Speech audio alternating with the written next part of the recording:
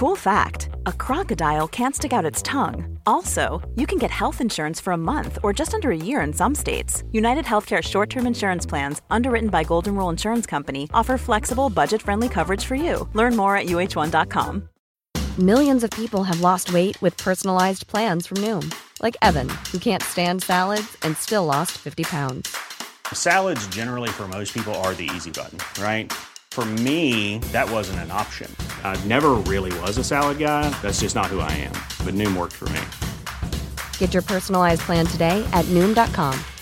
Real Noom user compensated to provide their story. In 4 weeks, the typical Noom user can expect to lose 1 to 2 pounds per week. Individual results may vary.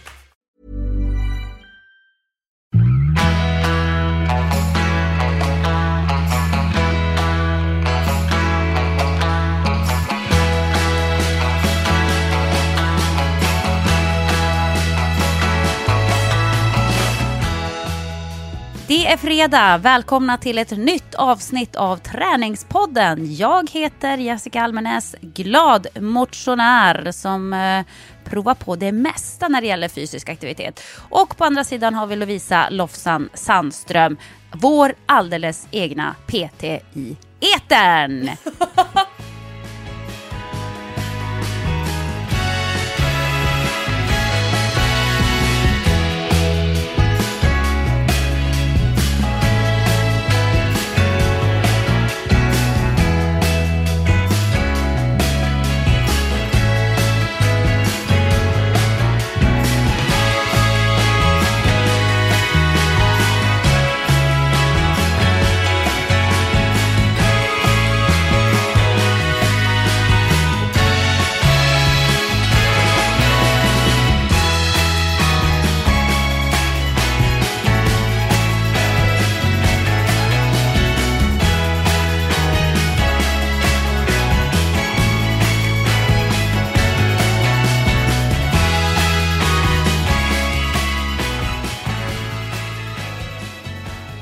God morgon Lovisa, så här dagen efter valet, för vi spelar ju faktiskt in på måndagen den här veckan eftersom jag ska åka över till Staterna. Hur känns det så här efter valet? Känner du dig glad eller besviken eller vad är känslan? Jag var uppe och morgontränade i morse, jag hade klockan på 6 och jag måste erkänna att min sån här stora ambition att komma i säng före 22, den bröts. Jag tror att jag somnade 1:15 i natt för att jag kunde inte sova. Jag gick och la mig, sen gick jag upp vid 11:30 och kände så här, nej nu måste jag titta vidare på tv. Jag följde SVT:s valvaka. Men jag kände så här nu händer inget mer. Nu spelar det ingen roll. Det var precis när partiledarna skulle komma till studion. Jag kände så här, nej nu kommer alla säga att de har vunnit, men ingen har egentligen vunnit. I'm out of here. Ja. Jag satt också uppe tills jag förstod att det här kommer att bli dött lopp, vilket det i princip blev. Det var ju väldigt spännande måste man säga. Och nu så har ju redan onsdagen varit när ni lyssnar på det här. Så då vet vi ju hur utlandsrösterna påverkade valet. Men det man kan konstatera redan nu är att det kommer ju att bli otroligt svårt för någon sida att regera, känns det som. Ja, men jag måste erkänna Jessica, och jag vet att det inte alla håller med mig, men jag tycker att det ska bli ganska skönt att slippa höra på massa människor som inte kan eller är intresserade av politik snacka massa politik. Alltså jag tycker det ska bli skönt att vi låter politiken vara hos dem som kan, de som har statistik, de som har underlag, de som faktiskt har intresset och engagemanget att läsa på. Jag tycker det är skönt att vi kan prata om vanliga grejer igen. Jag är ganska trött på det här att det hela tiden går i kollision, i konflikt. Alltså nej, jag vill tillbaka till en ny höst 2018 med lite så här lagom artiga konversationer igen. Snälla. Ja, men finns de ens i det offentliga samtalet idag? Jag har också faktiskt tänkt på det ganska mycket här under valrörelsen. Att båda sidorna, då räknar jag vänster och höger egentligen, är så himla aggressiva. Oavsett vad man säger och tycker så får man såna fruktansvärda påhopp och nästan som att man ska vara dum i huvudet. Och det tycker jag faktiskt är väldigt märkligt. Någonstans måste man ju ändå respektera att vi har ju fria val och man röstar på vad man vill i det här landet. Och man får någonstans, man behöver inte hålla med alla andra, men man måste ju ändå respektera att andra har en annan åsikt. Man kan ju liksom inte utgå från att alla ska tycka precis som en själv gör någonstans. Jag vet inte, jag tycker bara att samtalsklimatet har varit väldigt obehagligt faktiskt. Aggressivt. Och det var ju flera stycken som blev intervjuade i valvakan igår som vittnade om, som tycker att många sakfrågor har fått stå undan för kanske mer personpåhopp eller helt enkelt rena felaktigheter, att man tar rykten eller påståenden som det faktiskt inte finns någon grund eller källa till. Men jag känner mer så här, kan vi inte bara prata om magmuskler, om svett och endorfiner, springa intervaller i backe, bygga synliga biceps? Kan inte det vara samtalsklimatet i Sverige? Ja, men det kanske snart blir det. Nu tror jag att det kommer att bli, nu kommer i och för sig det här att pågå väldigt länge innan vi kommer fram till i Sverige vad vi ska ha för regeringsalternativ. Så att det här är ju inte över än på länge. Men jag tror att nu är det väl snart tillbaka till någon slags normalisering av normala samtalsämnen, att man inte pratar politik precis hela tiden. Men jag kommer nog känna lite så här baksmälla, att det är lite tråkigt att det är över. Man har ändå haft någonting att engagera sig i. Det har ju varit debatter varenda dag på tv.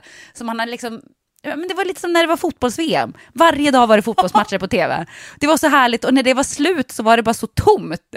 Känns så här, vad ska jag göra nu med mitt liv och min tid? Det är inga fotbollsmatcher att titta på. Man hade liksom inget att haka upp Svenskarna behöver vinter-OS, sommar-OS, fotbolls-VM, hockey-VM och val var 4:e år, så att vi har någonting att prata om. Ja, men jag tror det. Och OS var ju i vintras också. När det var över, nu jobbar jag med det så det var ju lite speciellt, men när det var över så kändes det också så otroligt tomt. Som så här, vad ska svenska folket engagera sig i nu? Wow. Men vet du vad som är bra? Jag har tips. Man kan engagera sig i träning. Man kan lägga flera timmar i veckan på sin egen hälsa. Ja, men jag tänkte precis säga det. Det som är bra, det är ju nu att man då kanske hinner med sina egna hobbys. Och jag har faktiskt upptäckt på sistone värdet i att ha en hobby. För jag har plockat upp många av mina gamla hobbys nu. Och då pratar jag inte om träning i stort, eftersom jag har ju tränat hela tiden och sådär. Men mina gamla hobbys som basketen till exempel. Just nu tränar vi 2 gånger i veckan. Det är svinjobbigt. Jag är helt förstörd efter varje träning. Men det är ju min gamla hobby. Vi ska börja spela matcher i oktober. Skitkul. Och så plockade jag upp, förra veckan plockade jag också upp ridningen. Och den beryktade träningsverken man får när man börjar rida efter flera år utanför sadeln, Jessica. Kan du konfirmera eller dementera? Nej, men konfirmera absolut. Jag har fortfarande träningsverk. Jag red alltså förra onsdagen, kanske 45 minuter eller någonting. Jag har sån träningsverk. Jag hade så ont på insida lår att jag kunde liksom inte, du vet när man ska sitta och stretcha insida lår, när man sitter nästan som en skräddare med fötterna mot varandra som en groda, och så ska man trycka ner benen mot golvet. Du vet vilka jag menar. En väldigt vanlig stretch. Ljumskar och insida lår. Och, ja, men jag nästan som en skräddare. Jag skulle kanske kalla det fjärilen, kanske den heter. Ja, men en fjäril kan det ju se ut som. Då fattar alla vad vi menar. När jag skulle göra den på basketträningen på torsdag, alltså jag kom inte ner. Knäna var uppe vid mitt ansikte. Jag bara, men jag måste trycka ner. Det gick inte. Jag var så stel och hade sån träningsverk på insida lår. Helt sinnessjukt. Och det är så jobbigt att rida. Folk tror ju så här, men man åker bara runt på en häst. Det är väl inte så jobbigt. Jag var så andfådd, Lovisa. Alltså jag var så andfådd så att jag inte fick luft. Till slut fick jag säga till min ridare så här, nej men jag klarar inte mer idag. Vi får rida mer nästa gång. Det går inte. Det var så jäkla jobbigt. Men hur har du fått tag på en häst? Nej, men jag ska ju vara med på det här Stjärnornas hoppning i Globen. Och då så har ju de då hästar som man kan rida på, för de flesta, eller i princip alla som är med, har ju ingen egen häst. Så därför får man ju låna hästar. Och jag har ju varit med på det här förut. Jag var med första gången Stjärnornas hoppning avgjordes. Det var 2007, så det var jättelänge sedan. Originalet. Ja, precis. Jag var först. Och jag vann också första tävlingen. Det är ändå gött. Nej, men då har jag bra kontakter med... Det är som Anna Anka och du. Man tänker att man är originalet. Ja, eller hur? Man kan alltid hävda att jag var faktiskt först. Så att... nej, men då känner jag... Det är samma människor som arrangerar den här tävlingen Stjärnornas hoppning. Så att jag känner dem rätt väl, så jag ringde och frågade, kan jag få komma och prova rida? Jag måste bara känna om jag klarar av det, för annars så vågar inte jag vara med. Det är ändå lite obehagligt att hoppa. Det är ju liksom inte självklart att det ska funka. Men det var så kul, för min ridlärare, hon är så jäkla rolig. Hon bara, det är ingen idé att du bara rider runt idag. Det är lika bra att vi testar att hoppa med en gång. Jag bara, men jag har inte ridit på 7 år. Ja, men... Så jag hoppar upp på hästen, skrittar lite, travar något varv och sen bara, nu kan du trava de här bommarna. Okej. Och sen bara, så kan du hoppa det där hindret där borta. Ja. Så det slutade med att jag efter inte ha ridit på 7 år avslutade lektionen med att hoppa en bana, vilket var helt sinnessjukt. Men det gick bättre än jag hade väntat mig, så att då bestämde jag så här, nej men jag ska faktiskt vara med. Och det är så kul att ha plockat upp sina hobbys. En annan hobby som jag ska plocka upp idag faktiskt, det är golfen. Och det ska också bli skitkul, för jag har inte spelat golf på ungefär lika länge. Ja, men 5-6 år i alla fall. Och jag spelade ju jättemycket när jag bodde i Norge. Så att jag känner mest att min träning just nu, jag följer mitt träningsprogram från stora löparboken för kvinnor, vårt maratonprogram. Jag har gjort mina 3 pass den här veckan. Jag är ganska disciplinerad på det, som du vet. Men det känns ändå inte riktigt som mitt fokus just nu. Mitt fokus med träningen just nu är att det ska vara roligt. Det är mina hobbys liksom, som jag håller på med. Men är du lite high on life, Jessica? Nej, high on life skulle jag inte säga. Men du vet ju att jag var extremt nere i källaren för bara några veckor sedan. Och nu känner jag ändå någon slags inspiration. Så att jag försöker liksom göra något väldigt positivt av den här strimman av inspiration och motivation som jag faktiskt känner. Så att ja, det är en bit kvar till high on life. Men jag kan verkligen rekommendera alla att fundera på, har jag någon gammal hobby som jag är sugen på att ta upp, gör det. För att det är så jäkla roligt. Ofta så tänker man ju så här, nej men jag vågar inte, eller jag är för gammal, eller jag är för otränad, eller jag har inte tid. Men tänk inte det. Testa bara. Det går förmodligen bättre än vad du har tänkt dig, och det är också jäkligt roligt. Känner inte du, är det någon sån här hobby som du längtar efter att ta upp? Ja, men alltså jag gick ju in i styrelsearbete när jag kände så här att jag ville lägga mitt engagemang på någonting som kanske inte bara var sånt som är vardag. Om man tänker sig att löpning är vardag eller gymmet är vardag, precis som du har din då kände jag så här, att jag ville engagera mig mer ideellt. Så när jag gick in i styrelsen för Svenska Kanotförbundet, då det känns som en hobby. Det känns som att jag har ett engagemang, jag vill göra någonting annorlunda, någonting som inte är vardag eller måste. Lite grann det här med att någonting är frivilligt. Det är ganska härligt att kunna göra sådana saker. Men jag hade ju aldrig kunnat gjort det när jag hade en 1-åring hemma. Så att jag imponeras av att du på något sätt kanaliserar energi för att ta tag i hobbys samtidigt som du har småbarn. För mig funkar ju det för att jag har äldre barn. Så att jag måste känna, alltså jag känner att jag måste ge dig lite cred för det, Jessica. Det tror jag är jätteovanligt när man har en 1-åring hemma. Ja, men det kanske är det. Men jag känner ändå att det känns viktigt för mig. Jag behöver få lite påfyllning av något positivt. Och då menar jag inte att det är negativt att ta hand om en 1-åring, men det tar ju väldigt mycket energi. Det är klart att det ger en del energi också, men dagarna man har varit med Sam, nu har ju han extremt mycket energi, han är ju extremt aktiv och sover ingenting. Men när man har varit med honom, du vet på en helgdag till exempel, när han inte är på dagis, då är man ju sliten. Alltså jag är så trött, jag orkar knappt vara uppe till efter 10 som du. Så att jag går liksom och tantlägger mig på kvällarna nu för tiden. Och ändå när man vaknar på morgonen så är jag så jag är så trött. Han suger ju mycket energi ur en. Fast han också ger mycket, för han är jättegullig och mysig och så. Men då jag känner att jag behöver få påfyll från något annat håll. Så jag tror att det är rätt viktigt för mig att komma igång med lite hobbys. Sen vet ju inte jag om det kommer att funka att hålla på med allt det här. Alltså Patrik är ju inte jättenöjd med att jag är borta 2 kvällar i veckan och kör basketträning. Det är ju när han kommer hem från träningen, då är jag så här, nu drar jag iväg på träning. Så tränar jag till 10 och är hemma så här 10:15. Det är kanske inte, vi ses ju inte jättemycket då, om man säger så. Men ja, vi får se. Vi får se hur länge det funkar. Men just nu känns det som en välbehövlig dos av positivism.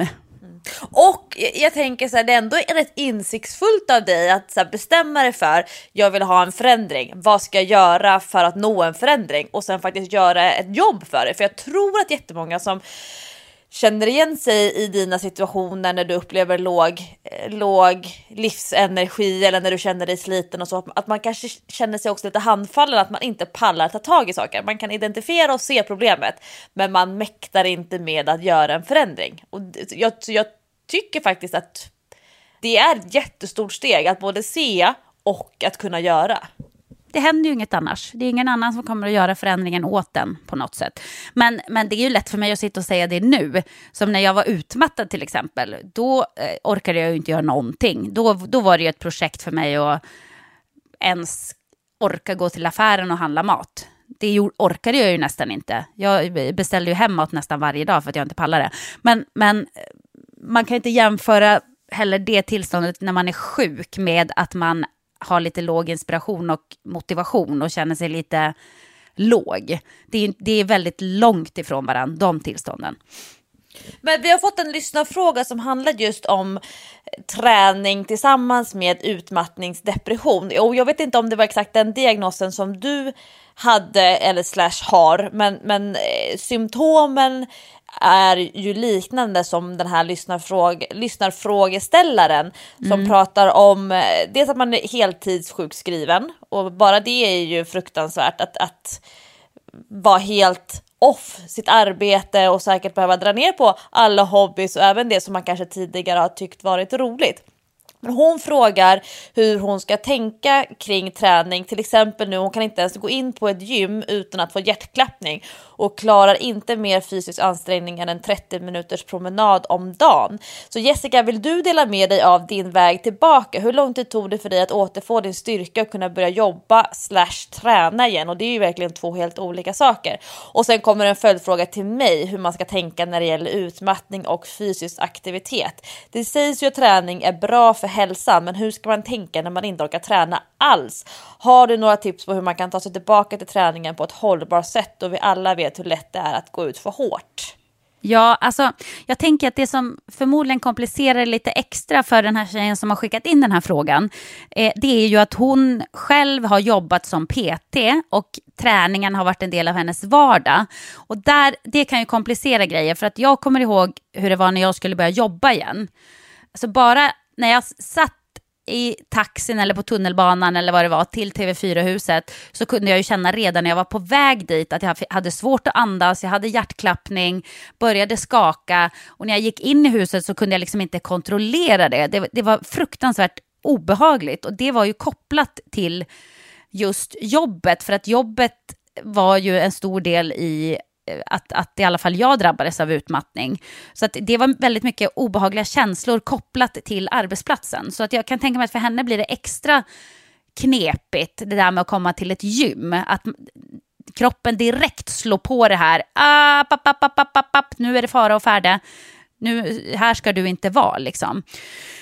Så jag kan tänka att det är lite extra svårt. Men för mig var det också så, när jag blev sjuk så sa ju läkaren som jag gick till att träning är också stress för kroppen. Du ska inte träna när du är så här akut sjuk. I den här akuta fasen av en utmattning så ska man inte träna. Alltså det är max att du får gå på korta promenader. Då snackar vi 10 minuter, en kvart. Det är max alltså. Och först tänkte jag så här, nej men det går ju inte. Jag ska ju träna till ett maraton, jag måste hålla igång träningen. Det ska ju vara bra för hälsan och du vet. Men jag kände ju att det funkade ju inte. För att varje gång jag försökte träna så blev jag så utslagen av det att jag sov nästan hela dagen. Alltså det tog så mycket återhämtning. Om jag försökte vara ute och springa i en halvtimme så krävde det återhämtning i flera dagar. Alltså jag var helt däckad. Och det är det ju inte värt. Alltså då är ju träningen...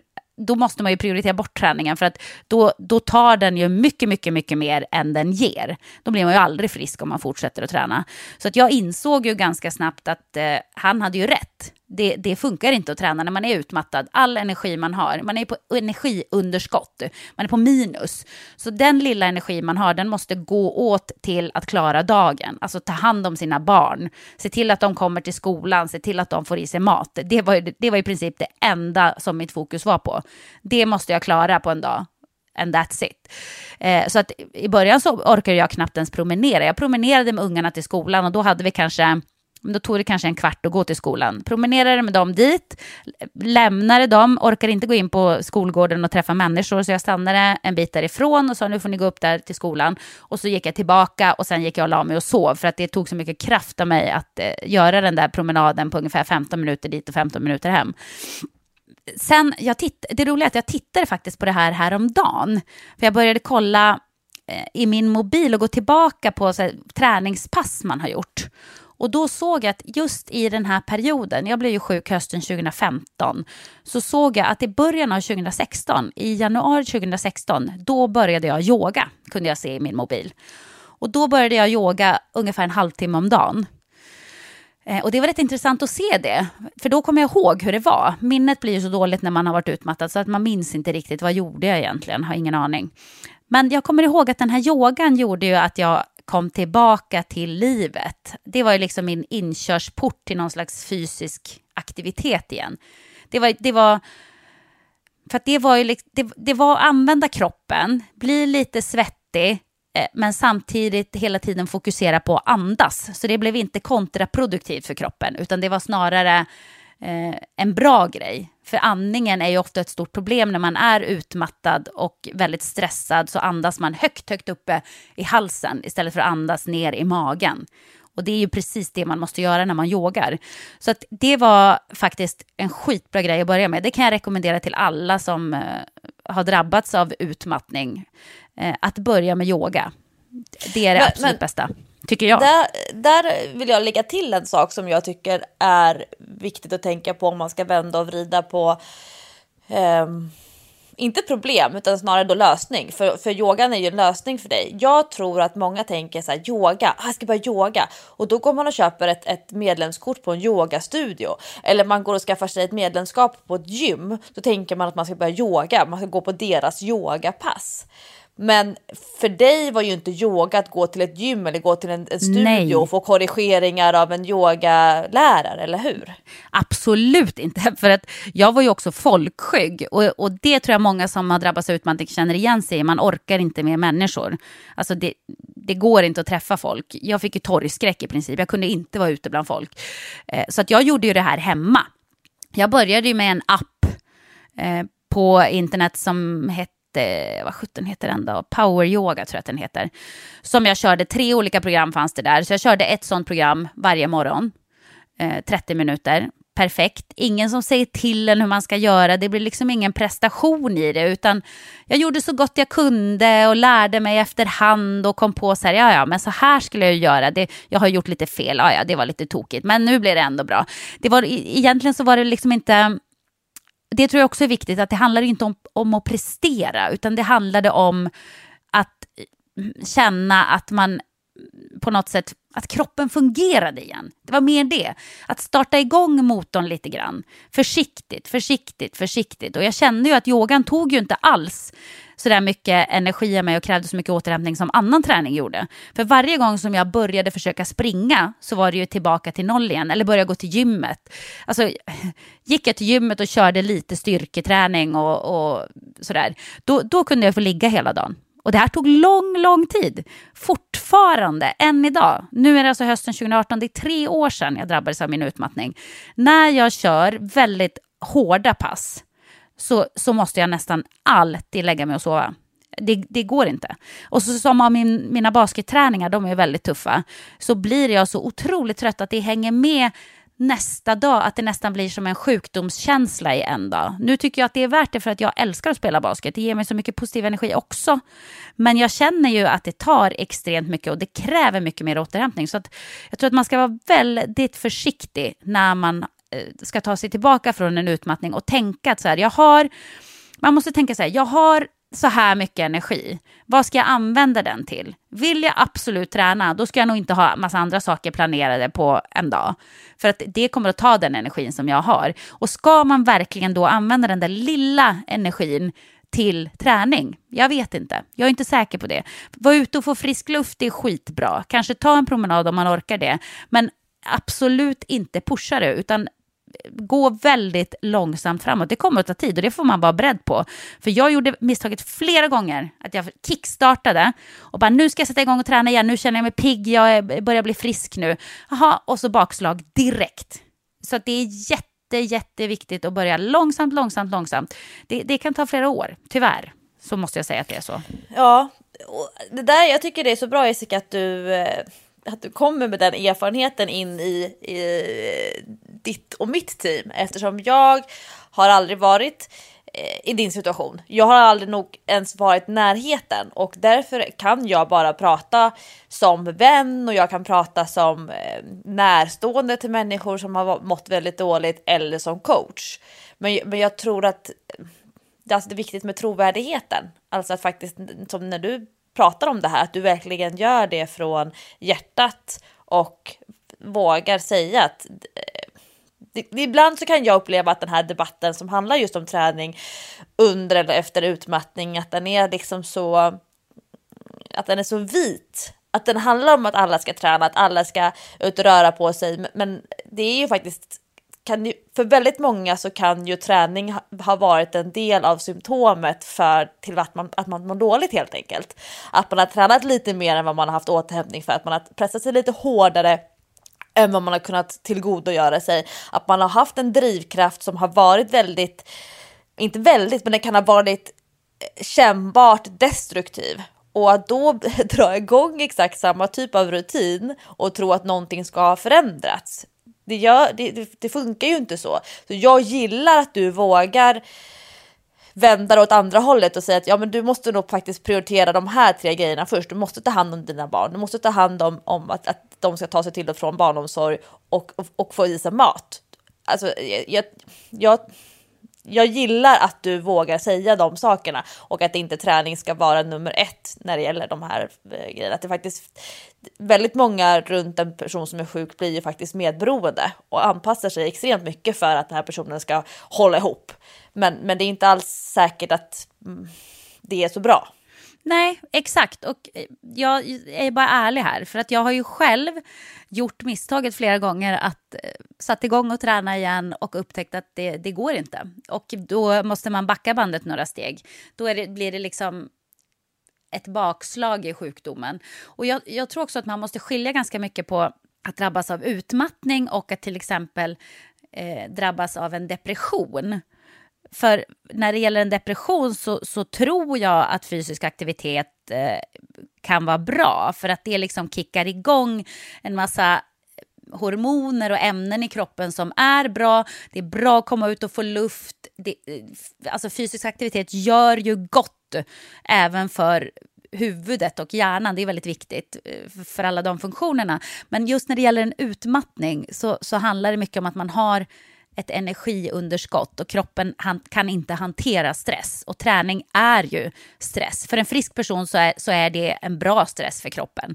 Men för en person som är drabbad av utmattning så är all form av stress dålig stress. Så att där tror jag att man ändå måste skilja lite grann på vad det handlar om. Har inte du upplevt det? Jo, och jag tänkte jag skulle sammanfatta tre ingångspunkter som jag kommer in med som coach. Just det här konkret, hur ska jag tänka när jag vill börja träna eller jag behöver träna eller bör jag ens träna?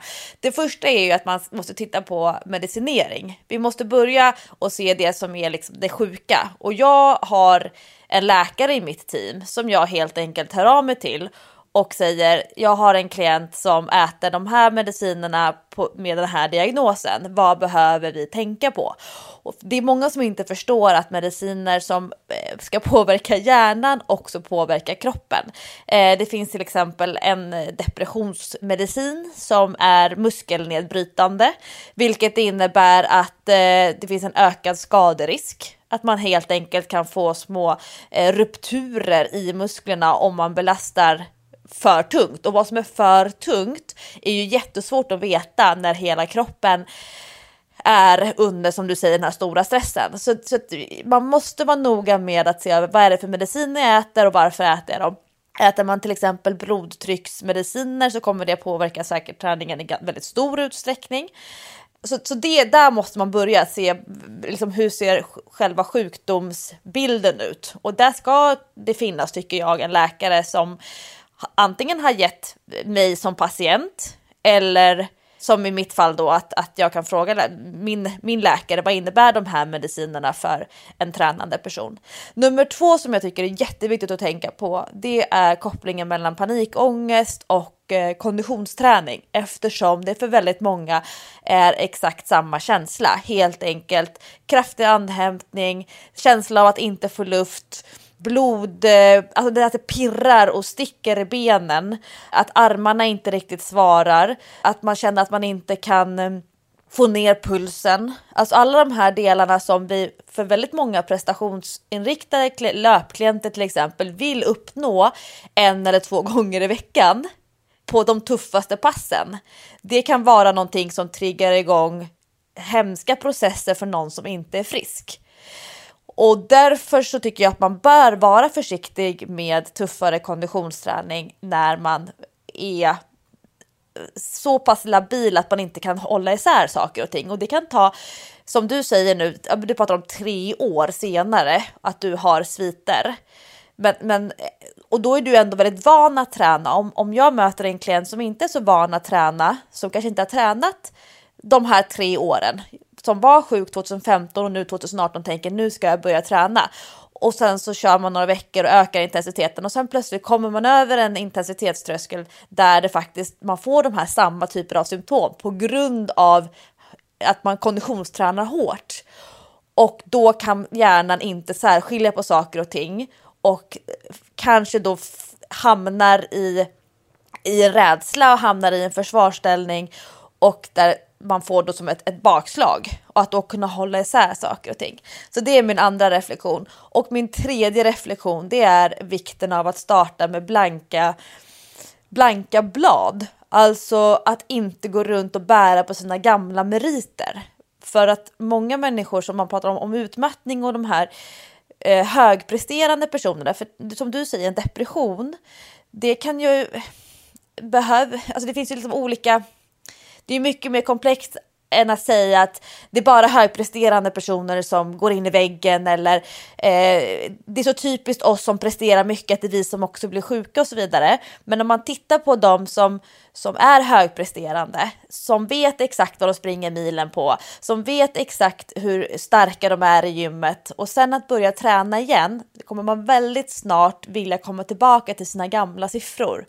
Och där tycker jag att man ska ta hjälp av en coach som faktiskt kan sätta saker och ting i ett större sammanhang och att man vågar börja på ett blankt blad. Att man kanske inte ska ha samma PT som man har haft tidigare. Att man kanske inte ska vara på samma gym om man nu vill träna inomhus på gym som tidigare. Utan att man helt enkelt börjar på en ny kula. Bor man i en större stad där man kan välja ett nytt gym, gör det. Kan man välja en ny PT, gör det. Kan man välja ett nytt typ av gruppträningspass där inte någon känner igen mig eller vet hur hårt jag brukar pressa mig på passen, gör det. Så att man får en chans att omdefiniera sig och att inte, om man själv tränar på att inte döma sig och betygsätta sig själv efter prestation, då är det också viktigt att man inte omger sig av folk som är vana vid en kultur där min prestation uppmuntras och belönas. För det är svårt att ändra sitt eget beteende och sina egna reaktioner om alla andra runt omkring fortsätter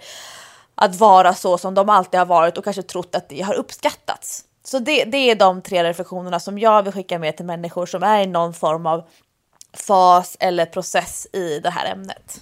Ja, men där har du ju faktiskt en jättestor poäng. Jag kände ju till exempel att jag tyckte att det var jättejobbigt att börja gå ut och springa igen runt Kungsholmen när jag bodde då på Kungsholmen. Därför att jag tänkte hela tiden så här, folk känner igen mig, de vet att jag har gjort en löparbok, de vet att jag har sprungit maraton och här kanske jag springer så sakta att man kan gå om mig i början. Och kanske inte orkar springa mer än en liten bit och sen måste jag gå och sådär. Då tyckte jag att det var lite jobbigt att folk skulle se det. Så då kände jag mig dålig, så att jag drog mig verkligen för att sticka ut på de där löprundorna för att jag ville liksom inte, ja, men jag ville inte att folk skulle se mig och tycka att jag var kass, förstår du? Det jag menar, det här är en sån komplex process. Och det är därför jag tycker att man ska ta hjälp. Man ska ta hjälp av en terapeut eller en coach. Någon som kan hjälpa en sålla de här tankarna. Jag minns så väl, Jessica, när du sa träningspodden. Det var ditt andningshål. När du fick lufta saker och du fick säga saker högt, så upplevde du också att det var som att spöken som satt i hjärnan. När du sa det högt så kände du så här: varför känner jag så? Alltså att när man vågar säga saker högt och prata om det, så inser man ju att det är ju mänskligt. Det är mänskligt att känna så, och att det inte blir den här skamma dubbelt. Inte nog med att jag känner så, jag vågar heller inte säga det. Nej, men precis. Och jag hade ju tur. Jag hade ju träningspodden som ett andningshål där jag kunde prata om mina känslor och allting. Men jag gick ju också i terapi, givetvis. Så att jag hade ju också en riktig psykolog. Inte du är en duktig psykolog, men du är inte en riktig psykolog som jag gick och pratade med. Så att jag hade ju liksom 2 lufthål, och jag tror att man verkligen, när man har drabbats av utmattning, ska gå i terapi. Det är jätteviktigt. Och jag måste bara återigen säga det. I swear to yoga. Yoga. Alltså, yogan räddade mitt liv. Så är det. Så var det faktiskt. Yogan betydde så otroligt mycket för mig under den perioden. Den gjorde också att jag kunde börja jobba igen. För att när jag gjorde Let's Dance våren 2016, det var egentligen alldeles för tid för mig att börja jobba. Jag var långt ifrån frisk. Jag var så långt ifrån frisk. Men jag hade med mig, alltså de på jobbet hade sagt så här: du behöver bara komma ut från din loge när vi ska repetera och när du ska sminkas och när vi ska liksom köra sändningen. Resten av tiden kan du vara på din loge och ta det lugnt, så att inte människor tar av din energi. Så att jag var ju inne i min loge nästan hela dagarna. Hade med mig min yogamatta till jobbet och körde yoga. Alltså, och då väldigt lugn yoga, typ yin-yoga. Körde yoga, stod på händerna som jag jobbade mycket med då och sådär. Körde andningsövningar. Och hade inte jag haft min yoga och möjligheten att liksom kunna vara där i min loge och köra avslappningsövningar och så vidare, då hade jag inte pallat att jobba. Så att yogan räddade mig på många sätt och var ett bra första steg tillbaka till någon slags träning. Ett lagom första steg tillbaka till någon slags träning. Och då kan jag ju för alla som vill börja med yoga och inte vill gå till en yogastudio rekommendera Yogobi som jag använder. För att där finns det väldigt många olika pass att köra. Alltså man kan köra lite mer fysiskt om man vill det, om man känner att man har en bra dag. Man kan också köra väldigt. Life is full of awesome what-ifs, and some not so much, like unexpected medical costs. That's why United Healthcare provides Health Protector Guard fixed indemnity insurance plans to supplement your primary plan and help manage out-of-pocket costs. Learn more at uh1.com. Hey, it's Ryan Reynolds, and I'm here with Keith, co-star of my upcoming film, If, only in theaters May 17th. Do you want to tell people the big news? All right, I'll do it. Sign up now and you'll get unlimited for $15 a month and 6 months of Paramount Plus Essential Plan on us. MintMobile.com/switch. Upfront payment of $45 equivalent to $15 per month. Unlimited over 40 gigabytes per month. Face lower speeds. Videos at 480p. Active Mint customers by 531.24 get 6 months of Paramount Plus Essential Plan. Auto renews after 6 months. Offer ends May 31st, 2024. Separate Paramount Plus registration required. Terms and conditions apply if rated PG. Lugna pass där man bara koncentrerar sig i princip på att andas. Så att det är faktiskt en väldigt, väldigt bra start, skulle jag säga. Tack. Ja. Tack. Jag tror att frågorna är besvarade, och det här är ju verkligen ett ämne som ligger Träningspodden väldigt varmt om hjärtat. Så det här återkommer ju flera gånger per termin, och det kommer vi att fortsätta göra. Vi tänker verkligen hålla fast vid att våga prata om psykisk ohälsa och träning och prestation. Yes, det brinner vi för.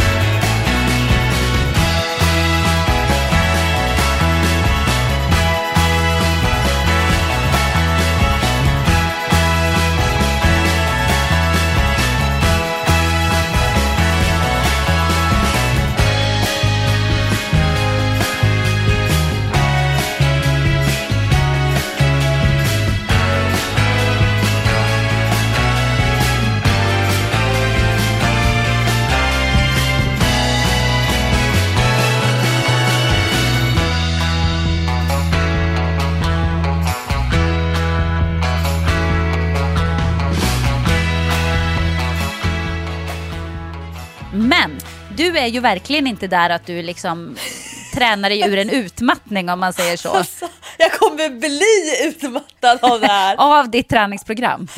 Satan i gatan. Hur går det? Men, alltså, jag minns att jag i förra veckans avsnitt av Träningspodden sa att jag tar ett djupt andetag och håller andan, för jädra vad det är mycket att mäkta med. Och nu har jag precis avslutat vecka 2. Alltså jag har kört 2 hela veckor på mitt nya program. Och jag har sammanställt och tagit med mig massa olika lyssnarfrågor och följarfrågor kring mitt träningsprogram. Det är roligt och härligt att det är så många som är engagerade. Men det är väldigt svårt för mig att, jag vet inte, på ett sätt vill jag avdramatisera, men jag vill också reflektera. Så jag har tagit med mig massa grejer till veckans avsnitt av Träningspodden. Reflektioner och slutsatser och lite grann det här liksom att jag har kommit till flera insikter, och det är så nyttigt i min position, i mitt jobb som coach. Alltså jag lägger ju så mycket tid på att göra program åt människor, och nu när jag själv ska följa ett program som någon annan har gjort, herregud, det är ett heltidsjobb för mig. Men jag gillar ju det här. Det är tur att jag har liksom dragit ner på många projekt under hösten, för att det här tar mycket energi. Hans säger så här, och jag tycker det är lite oförtjänt, man tycker att jag är lite disträ, men jag måste erkänna, jag längtar alltid till nästa pass. Alltså jag tänker väldigt mycket på hur kul det ska bli att träna nästa pass. Och det är inte jag van vid. Men vad tror du det beror på då? Ja, men det är väl egentligen min så här första reflektion. Alltså trots att jag kör 5 riktigt tuffa gympass. Alltså när mina kompisar som är med och tränar, de säger så här, Lovisa, det här, jag tror inte du förstår hur jobbigt det här är. Jo, jag fattar, men jag är så motiverad, och jag tror att jag har så många nya övningar i mina pass. Alltså övningar som jag är blank inför, precis som vi pratade om det här med att starta upp träning efter utmattning. Alltså jag har ingenting att jämföra med, jag har inga gamla meriter. Väldigt mycket av min energi i de här programmen och passen handlar om att bara göra det. För jag vet knappt vad jag har för vikter. Jag bara gör. Och det ger mig också lite pirrighet, eftersom det känns som att läsa en bok för första gången. Att varje gång jag bläddrar blad så kommer det någonting nytt och fräscht och härligt. Och för någon som jag som lägger så mycket krut på att göra program till andra, då blir det väldigt mycket bekant. Det blir väldigt mycket välkända saker för mig. Så jag tror att mycket av min höga motivation och träningsglädje just nu handlar om att jag får bita i nya saker med helt nya ögon. Så det är egentligen faktiskt min första stora reflektion den här hösten. Men tror du att det också kan ligga någonting i att det är lite skönt att bara göra? Alltså att du inte behöver tänka så mycket kring vad det är du ska göra och vad det är du ska ha för vikter, och liksom, du behöver inte reflektera alls, för det gör någon annan. Det kan ju vara rätt skönt att bara gå in och bara göra som man blir tillsagd. Ja, absolut. Alltså auktoritet funkar 100% för mig. Jag har ju i mig det här att jag älskar när jag gör rätt. Jag älskar känslan av att någon bekräftar att jag faktiskt är på rätt väg. Det är ju fördelen till exempel i mitt jobb att jobba tillsammans med Hans, för att honom kan jag säga till rakt ut, nu måste du bekräfta att jag faktiskt är på rätt väg. Om jag hade haft en chef eller en kollega som inte var så bra på det, då hade jag fått kämpa ganska mycket. Som jag har en ganska kraftig piska på ryggen när jag väl bestämmer mig. Men därför är det skönt att faktiskt få den typen av bekräftelse. Men som jag gör och jobbar nu, då har jag vissa pass som jag kör flera gånger. Och sen har jag ett par pass som jag kör då med min coach, med min PT Andreas. Och de passen behöver jag inte då köra själv. Men jag skriver faktiskt upp. Redan när jag kör passet första gången så skriver jag upp vilka vikter jag ska ha andra gången. Och när jag gör passet andra gången, då skriver jag upp vilka vikter jag ska ha tredje gången. För att minimera tröskeln för att bara gå in och göra det. Eftersom det är så tungt, krävs så mycket av mig, så det är så skönt som du säger att bara göra det. Och jag behöver inte fokusera på att bli bättre på någonting. Jag behöver bara göra det som står varje pass. Jag behöver inte göra fler chins, eller jag behöver inte köra ännu mer bänkpress, utan jag kan bara göra den vikten som står så gott jag kan. Och det tror jag är jättebra för mig, och att jag i det här fallet jag liksom har valt ut, vad ska man säga, jag har försökt effektivisera min relation med min coach. Alltså att jag har identifierat, som jag skulle säga, så 3 områden. Det här behöver jag hjälp med. Jag behöver hjälp med mitt fokus. Och det är i det här fallet samma sak som mitt övningsval. Alltså att jag behöver styra bort massa blaj. Jag behöver hitta liksom en tydlig linje och väg framåt. Jag behöver ha hjälp med min progression. Och det är det som är knepigt att ha, till exempel om man tränar hemma. Låt säga att man bara har ett par hantlar som väger 5 kilo. Det är jättesvårt att ha en progression då. Hur ska jag göra mina övningar tyngre och tyngre varje pass eller varje vecka? Och det där känner jag igen alltså. Exakt, och det är därför jag nu har köpt ett gymkort, så att jag både kan träna i min egen studio, men när det är folk där, då går jag till gymmet, för jag måste ha en progression, och det är svårt för mig att styra det själv.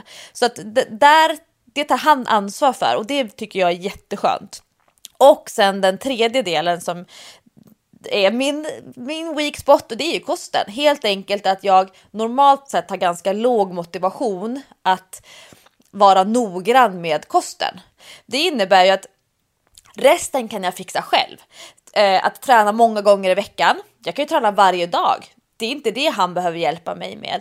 Att träna väldigt långa pass. Herregud, jag kan springa 3 timmar en söndag förmiddag. Det är inte det han behöver hjälpa mig med. Och det känns väldigt skönt att ha hittat de här 3 grejerna. Det är exakt det vi ska jobba med. För då vet också han var han ska lägga sin energi. För jag vill ju att han ska tycka att det är roligt att jobba tillsammans med mig. Och det gör att min känsla av att ha de här 3 områdena och ha fokus på det, att han kan bekräfta att jag faktiskt är på rätt väg, det gör att det är värt de pengarna som jag lägger på nu, det här någon form av så här självförverkligande projekt. Men det är en del av en process som jag startade kanske i maj, alltså ganska många månader sedan, som jag behövde bearbeta under våren.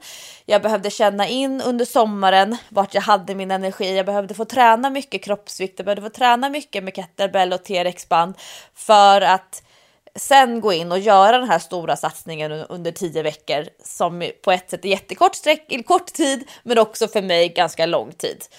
Men det har varit en lång period där jag har behövt fundera över vad det egentligen jag behöver hjälp med. Och kosten, den är jätteknepig. Men å andra sidan, när jag gör de här tuffa passen, när jag verkligen kämpar och anstränger mig, sätter klockan tidigt på morgonen för att få in träningen så att det ska funka, då känns det också värt att avstå från väldigt mycket skitmat till exempel. Jag tycker att det är jättegott med skitmat. Att inte äta massa godis, att inte hålla på och snacksa och äta massa måltider mellan måltiderna. Alltså det känns värt att äta lunch och riktig middag varje dag, även på helgerna. Det känns värt för att jag lägger så mycket energi och arbete i andra vågskålen. Och det är också väldigt skönt att känna att de så här, typ begränsningar eller stora projekt som kosten blir för mig när jag ska hålla i det på det här sättet, det är värt det. Och det känner jag sällan. Jag kan känna så det spelar inte så stor roll, för det gör oftast inte det för mig. Men nu känner jag, jädrar, det är värt det här jobbet, och jag skulle inte klara av att träna på det sättet om jag inte skötte kosten och åt så mycket som jag gör nu. Alltså, jag är inte van att äta så mycket mat, framförallt till lunch och middag. Men när du säger det här om att undvika att käka godis och sånt. Jag har också försökt hålla ner på sockret och har inte ätit speciellt mycket godis eller sötsaker. Nästan ingenting faktiskt de senaste veckorna. Inte heller varit sugen, vilket jag tror är mitt mirakelmedels förtjänst. Faktiskt, som vi pratade om i förra veckans träningspodden. Men det jag upptäckte då var när jag i lördags ändå kände så här, men gud, jag är lite godissugen idag när ungarna hade köpt lördagsgodis. Har inte varit det på länge, så tänkte jag så här, men nu har jag inte ätit godis på länge så jag kan gått undan med lite godis. Så jag åt lite godis, alltså inte överdrivet mycket, men lite grann från deras plockpåse. Och kände direkt, det här är ganska sjukt, hur sockret inte är bra för kroppen. Jag tror att det var extra tydligt när man inte har ätit så mycket socker på ett tag. För jag kände direkt att jag blev så svullen om magen och kände att jag fick nästan lite huvudvärk. Jag mådde inget bra av det helt enkelt. Jag kände mig så här däst, bara som att jag bloated up, svällde upp med en gång liksom. Och den här känslan hängde i sig in i nästa morgon. Och jag tänkte, gud, socker är så himla dåligt. Det här är inte bra. Det var lite av ett uppvaknande för mig faktiskt. Ja, och det där känner jag faktiskt igen. Jag känner igen det framförallt på helgerna när det blir de här måltiderna mellan måltiderna. Och att för mig så är känslan i princip att jag alltid har massa grejer i magen. När jag nu är mycket noggrannare med att faktiskt se till att jag hinner bli hungrig till nästa måltid. Om jag äter en ordentlig lunch klockan 11, halv 12 någon gång, då kan jag inte ta en bulle klockan 2, för då vet jag att halv 5 eller 4 någon gång när jag äter lite tidigare middag, beroende på hur träningen ligger och så vidare, då kommer jag inte hunnit bli hungrig. Och det är så viktigt för mig att få i mig de här stora måltiderna som när jag liksom har identifierat, det här måste jag bli bättre på, att äta en ordentlig lunch. Nu gör jag matlåda med kyckling eller lax eller någon sån lammfärsbiffar eller någonting. Och jag kommer inte få i mig de matlådorna om jag håller på att käka massa mellan måltiderna. Och det är ett litet projekt tycker jag, att försöka justera de situationerna. Alltså att stå emot någon form av sug. Det är egentligen inte det som är det svåra, utan det är ju att inte försätta sig i en situation där man hamnar handfallen. Alltså till exempel, jag älskar ju min kvällsglass. Jag tycker det är så mysigt att krypa ner i sängen vid 9:30, ta med sig så här Häagen-Dazs glass eller liknande och så kolla på serie och sen äta några skedar typ glass och sen så kolla på serie, gå och ställa in glassen i frysen, borsta tänderna och sen så gå så typ somna in. Det tycker jag är jättemysigt. Men det som jag upptäckte nu, det var att okej, ska jag upp och morgonträna, sätta klockan kanske på 6:15, halv 7, då måste jag komma i säng tidigare så att jag inte får färre timmar sömn. För jag kan inte både träna hårdare och sova mindre. Vilket innebär att om jag ska somna före 10, ja men då sover jag ju när min vanliga glassstund är. Ja. Och då slipper jag stå emot glassuget. Så att jag försöker liksom hitta motivation till att ändra hela situationen istället för att hamna vid skåpet och titta liksom chipspåse eller vad det nu är, liksom är min grej. För jag tror att när man väl står där och skålen är framme, då, ja men vad fan, det är liksom, det är klart att man ska äta då, men jag känner att varför ska jag försätta mig i den situationen? Sen kommer jag väl säkert i januari hålla på och käka igen och du kommer bara, men Lovisa, du sa ju höstas att det var ju bara att ändra situationen.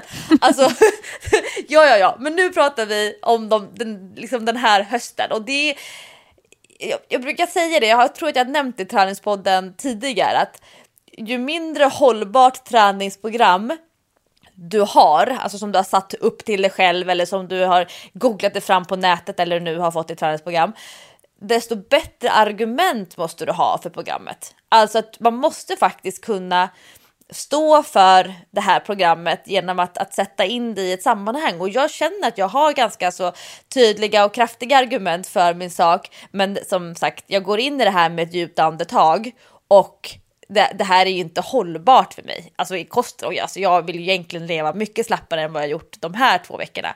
Å andra sidan så har jag ju klarat 20%, om man nu tänker sig att det här ska vara någon form av division, om det inte bara är valet vi ska räkna procent. Jo, men jag tänker så här också.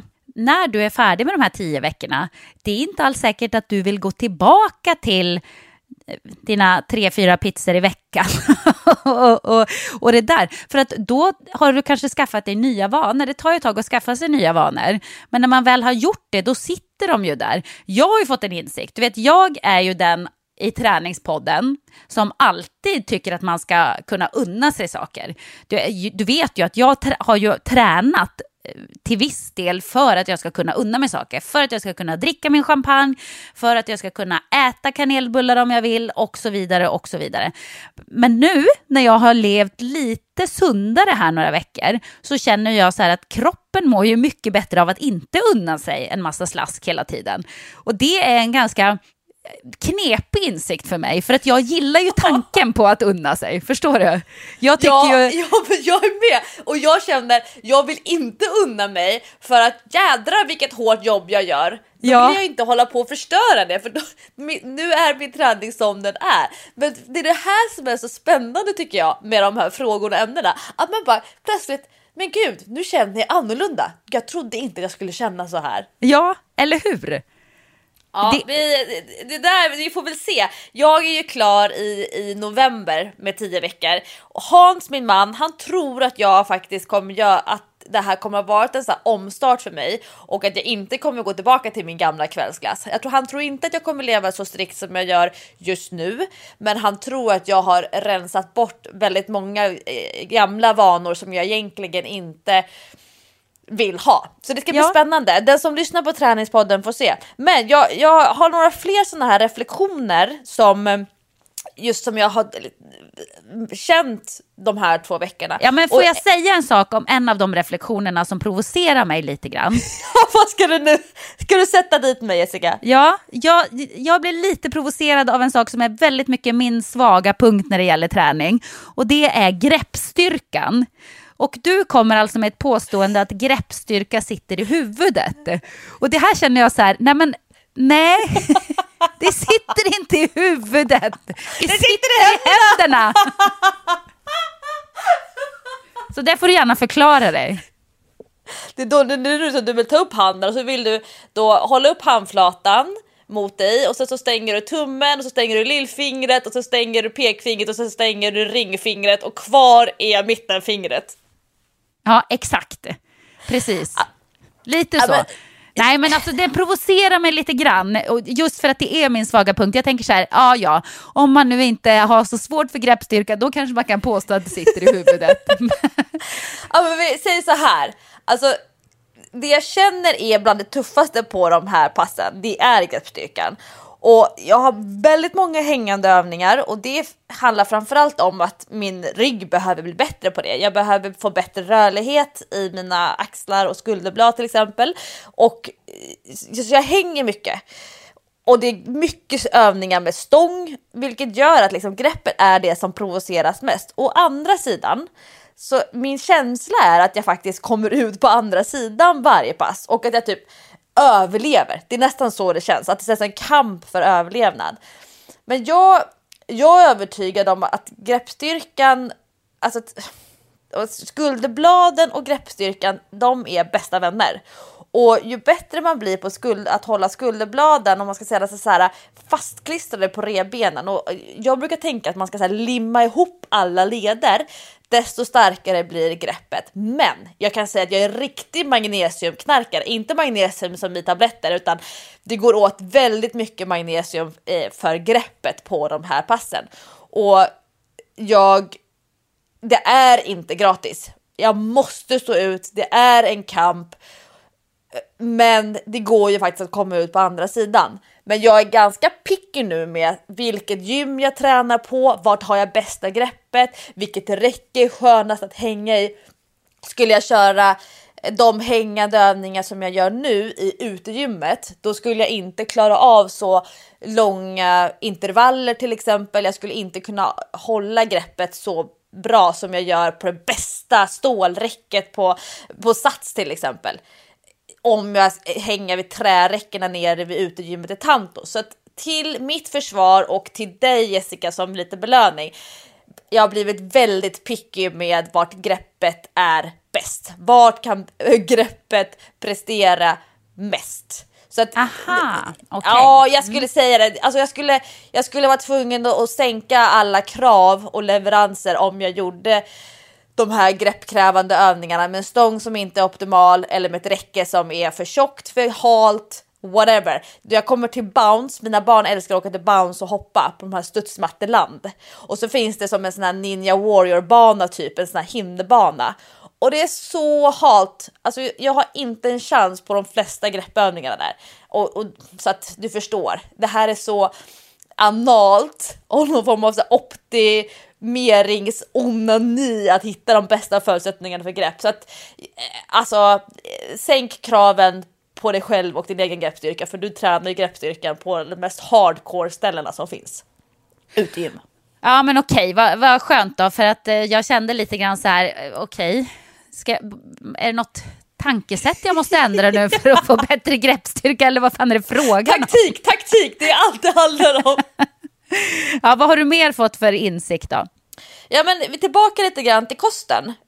Varför jag är så noggrann med just det här med min lunch och middag. För att eftersom jag är lite pirrig när jag kommer in, liksom när jag kommer till mitt pass. Jag upplever att det är väldigt viktigt för mig att jag kommer med så här hög energi. Alltså att jag känner mig tankad och laddad. Det gör att det är tufft för mig när det är mindre än 24 timmar mellan passen.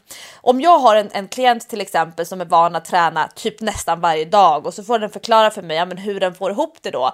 Och så ser jag att de har kört tungt styrkepass sent på kvällen, och sen så är det tuffa intervaller på morgonen direkt dagen efter, och så har de bara käkat middag däremellan och kanske tränar intervallerna på tom mage och håller på sådär ganska många dagar i veckan, att det är ganska, alltså bara 10-12 timmar mellan passen. Då blir jag alltid lite fundersam.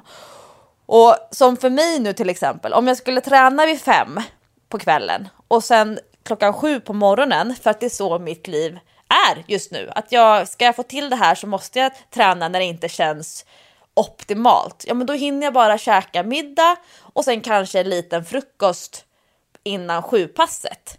Och då är jag känner redan innan, och det kanske sitter i huvudet mer än vad det sitter i mina muskler. Men jag tycker att det är tufft när det är mindre än 24 timmar mellan passen. Och jag skulle vilja i den bästa världar hinna äta fler måltider mellan passen, eftersom det är så tungt och tufft som det är. Och det är jag inte van vid att känna när jag tränar bara hemma, eller när jag tränar bara kroppsvikt eller kör kanske mer flåspass. Då har jag inte alls samma mentala behov av att känna jag har gjort allt i min power för att komma till passet så väl förberedd som det bara går.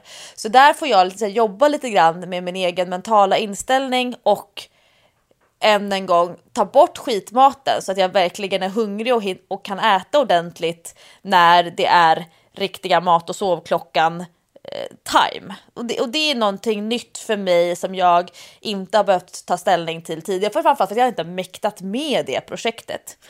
Och sista då, som ju egentligen är det som jag uppskattar allra mest, det är mina träningskompisar. Men jag har gjort en reflektion kring deras komplexa närvaro. Alltså att träna med sällskap, jag vet det gör ju inte du, eller externt sällskap, för du tränar ju ofta med Patrik eller med dina barn och sen så basketgänget. Ja, men det är ju sällan du tar med en kompis till utegymmet för en träningsdate. Det är ju inte du har inte så samma behov som jag för det. Det är inte riktigt min grej, nej. Men jag känner att träna med sällskap, det är egentligen super för motivationen, och att alla kör, och det här är jag villkorat, ska man köra med mig då ska man köra mitt pass, för jag är den som, vad ska man säga, tränar striktast just nu. Och det gör till exempel att jag kommer upp tidigt på morgonen för att kunna träna, och att jag verkligen kan pressa mig under passen, eftersom vi hjälps åt med att höja nivån varje pass. Men, och det här tycker jag ändå är viktigt att ta hänsyn till, att passen tar ju längre tid, alltså trots att vi försöker snacka så lite som möjligt, och 60 rimliga typ singelminuter om jag skulle träna själv. Alltså det drar lätt iväg mot 2 timmar när jag har sällskap. Vilket gör att passet blir ineffektivt och effektivt samtidigt. För att jag levererar på hög nivå, men det tar tid. Så att just nu så har jag köpslagit med mig själv, och jag uppskattar och försöker attrahera träningssällskap, men det funkar ju egentligen inte för mig att träna 2 timmar på vardagar. Alltså det går inte. Så att det här liksom, vi får se om jag kan periodisera det här för att se, beroende på hur passen utvecklar sig under hösten när jag får nytt program av min coach och liknande, hur ofta jag kan träna med sällskap. För att herregud, jag har ju typ ett heltidsjobb också, som idag. Poddinspelning 8:30. Då är jag ändå av klockan på ringning 6:30, vara på gymmet. Nej, 6. Vara på gymmet 6:30. Jag lämnar inte gymmet förrän 7:45. Det är alltså 75 minuter. Herregud, 75 minuters morgonträning före 8. Det är ju egentligen inte realistiskt för mig. Så att det här är en balansgång som jag just nu roddar och liksom testar mig fram. Det känns lite grann som ett tv-spel där jag så här provar och ser ifall stockarna håller när jag kliver på dem. Men det är ju inte realistiskt och rimligt att pass ska ta 2 timmar för mig. Det kommer inte min man och mina barn gilla under hela hösten. Så att jag noterar och reflekterar, men jag låter det vara för just nu. Men det där är ju faktiskt en av anledningarna till att jag inte gillar att träna med andra. För mig är det så viktigt när man har så lite tid att träningen blir väldigt effektiv. Jag känner så här, jag har liksom inte tid att slösa på att prata bort en halvtimme. Eller du vet, det sociala, det går inte. Utan det måste gå snabbt och måste vara effektivt när jag ska träna. Och då effektivast är man ju om man tränar själv helt enkelt. Ja, och det är därför jag är så generellt sett skeptisk mot gruppträning. Alltså ett pass som tar 55 minuter på gruppträningsschemat vet jag att en person kanske kan köra på 38-39 minuter om man kör det själv. Ja. Helt enkelt för att man inte behöver ha de instruktioner och den inställelsetid som krävs för gruppträning. Så att vet man med sig att tiden är den hårdast begränsande faktorn, då tycker jag att man ska verkligen börja sålla när det gäller gruppträning. Men avslutningsvis, Jessica, så har jag tagit med mig 3 stycken följarfrågor som är korta frågor, korta svar. Ska jag köra? Shoot! Får jag träningsvärk av mina pass? Nej, jag trodde verkligen att jag skulle få det. Däremot kan jag känna att musklerna är aktiva hela tiden. Alltså att musklerna nästan så här lätt vibrerar. Men jag får inte ont av passen. Mycket märkligt men väldigt intressant. Jag noterar. Kör jag mer maskiner än vanligt? Ja. Typ 5-10% av träningsvolymen är maskiner. Varför? Jo, för att det är enkelt att kunna köra droppset. Helt enkelt jobba med en typ av vikt, ett visst antal repetitioner och sen dra ut sprinten, stoppa in den på lite lättare viktplatta och sen göra några repetitioner till. Det är ganska svårt när man har skivstång eller håller på med ett större skivstångprojekt eller hantlar. Så därför kör jag några maskiner i veckan. Och den sista avslutande frågan, den är: hur mycket kondition är det i dina pass? Och om jag skulle gissa så ungefär kanske 10-20%. Det beror på lite grann vad det är för typ av pass. Dock så är det ju mest lågintensivt under passen. Helt enkelt att jag får puls i övningarna, men det är inte det jobbigaste. Jag blir svettig. Däremot så har jag ungefär 3 riktiga pulstoppar. Och då pratar vi att jag faktiskt är över 90% av maxpuls. Ungefär 2 gånger i veckan. Så att jag är både svettig och flåsar rejält flera gånger i veckan. Men det är inte det som är primärt fokus. Men det ligger som en liten krydda. Framförallt för att återhämtningen ska bli bättre. Återhämtningen påskyndas om man flåsar några gånger i veckan i kombination med styrketräning. Så nu har vi liksom verkligen roddat massa i mitt träningsprogram. Det är ju roligt att det är så många som är engagerade och nyfikna. Och nästan kanske lite freakshow publik här vid sidan av. Ja, nej, men det är ju skitkul. Vi har ju fått in väldigt mycket i det här programmet, måste jag säga. Vi har pratat om ditt program, insikter kring det. Vi har pratat om utmattning och träning, vilket känns som ett ständigt aktuellt ämne. Och vi pratar lite politik. Det var väl en bra mix. Jo, en hel del kost. Det är roligt att träningspodden, alltså våra lyssnare älskar när vi nördar kost. Å andra sidan så tycker ju du och jag, vi är mycket för det här med att unna oss. Så nu, vi ställs ju lite på prov här nu under hösten, Jessica, vilka värderingar vi egentligen har. Ja, jag vet, och jag känner lite grann att mina värderingar nu börjar ruckas lite, och det tycker jag är läskigt. Jag vill vara en person som unnar sig. Jag vill inte vara en person som är så här, min kropp mår bättre av att inte äta bla bla bla. Men det sjuka är att det känns som att kroppen gör det. Det här gillar jag inte. Jag gillar inte. Jag vill inte vara den nörden. Jag vill inte bli som min PT som jag inte har kört med nu på länge, Mårten Nylén, som är så här, nej, det här kan man inte stoppa i kroppen. Det är bara waste för allting. Det förstör hela din träning och alkohol, no. Jag vill inte bli sån. Men usch, nej, vi får se vart det här leder, Lovisa. Vi har ju faktiskt satt ner ett ankare långt ner i botten. Jag kommer ihåg när vi signerade våra första löparböcker. Då var det ju väldigt mycket fokus på springa, svettas, bubbel, njutning och så vidare. Vi hade väldigt många sådana budskap i våra signeringar. Så jag tror att det är där vi har våran plattform. Ja, alltså bubblet det släpper jag ju aldrig. Men jag vet inte. Å andra sidan så är det som är att vara människa. Att man omvärderar sig själv och sina åsikter och ståndpunkter hela tiden. Annars, så om man bara låser sig vid en grej, det är ju ingen utveckling. Då utvecklas man aldrig. Så att det kanske finns något bra i det här. Vi får se helt enkelt. Den som fortsätter lyssna på Träningspodden, den kommer att se. Yes, box, all right. Nu önskar vi er en riktigt trevlig helg. Och när ni lyssnar på det här, då är jag på väg hem till Sverige igen efter några intensiva dagar på andra sidan Atlanten. Hälsa San Francisco! Gud, jag är så avundsjuk. Heja Jessica. Ja till livet, verkligen. Ja, ni kommer få höra allt nästa vecka i Träningspodden, såklart. Tack för att ni lyssnar. Vi hörs nästa fredag igen. Puss och kram. Puss, hej då. Hey there, what you do? I'm not through with you. Start a fight, try to hide. Let's not think this through. Be that thing you should all the time.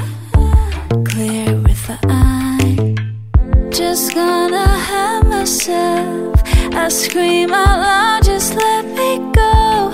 Oh no, oh let's go. So I wanna get out.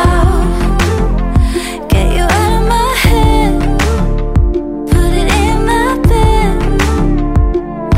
So I wanna get out. I'm getting out of my gun. Whenever we meet, push through and repeat. Hide and seek, oh, hey there, what you do? I'm not through with you all the time. Wanna fight? Pretend you're all blue. Know when you want to brush aside. Nice try. So I wanna get out. Get you out of my head. Put it in my bed. So I wanna get out. I'm getting out of my gun. Whenever we meet, push through and repeat. Hide and seek, oh. Hey there, how are you? Please say what to do. Can we solve this out? I'm sorry that I'm asking. Don't know what to say. You don't need to stay in this confusing time. I'm sorry that I'm trying. Sorry that I'm hurting. So I wanna get out. Get you out of my head. Put it in my bed. So I wanna get out. I'm getting out of my gun. Whenever we meet, push through and repeat. Hide and seek, oh. So I wanna get out. Get you out of my head.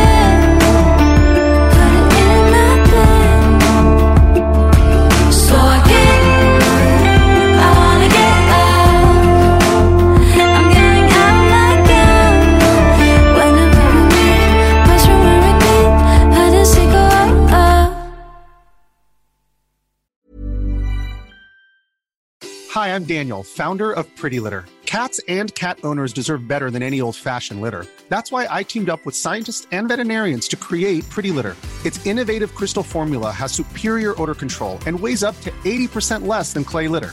Pretty Litter even monitors health by changing colors to help detect early signs of potential illness. It's the world's smartest kitty litter. Go to prettylitter.com and use code ACAST for 20% off your first order and a free cat toy. Terms and conditions apply. See site for details. Imagine the softest sheets you've ever felt. Now imagine them getting even softer over time. That's what you'll feel with Boll & Branch's organic cotton sheets. In a recent customer survey, 96% replied that Boll & Branch sheets get softer with every wash. Start getting your best night's sleep in these sheets that get softer and softer for years to come. Try their sheets with a 30-night guarantee. Plus, get 15% off your first order at bollandbranch.com. Code BUTTERY. Exclusions apply. See site for details.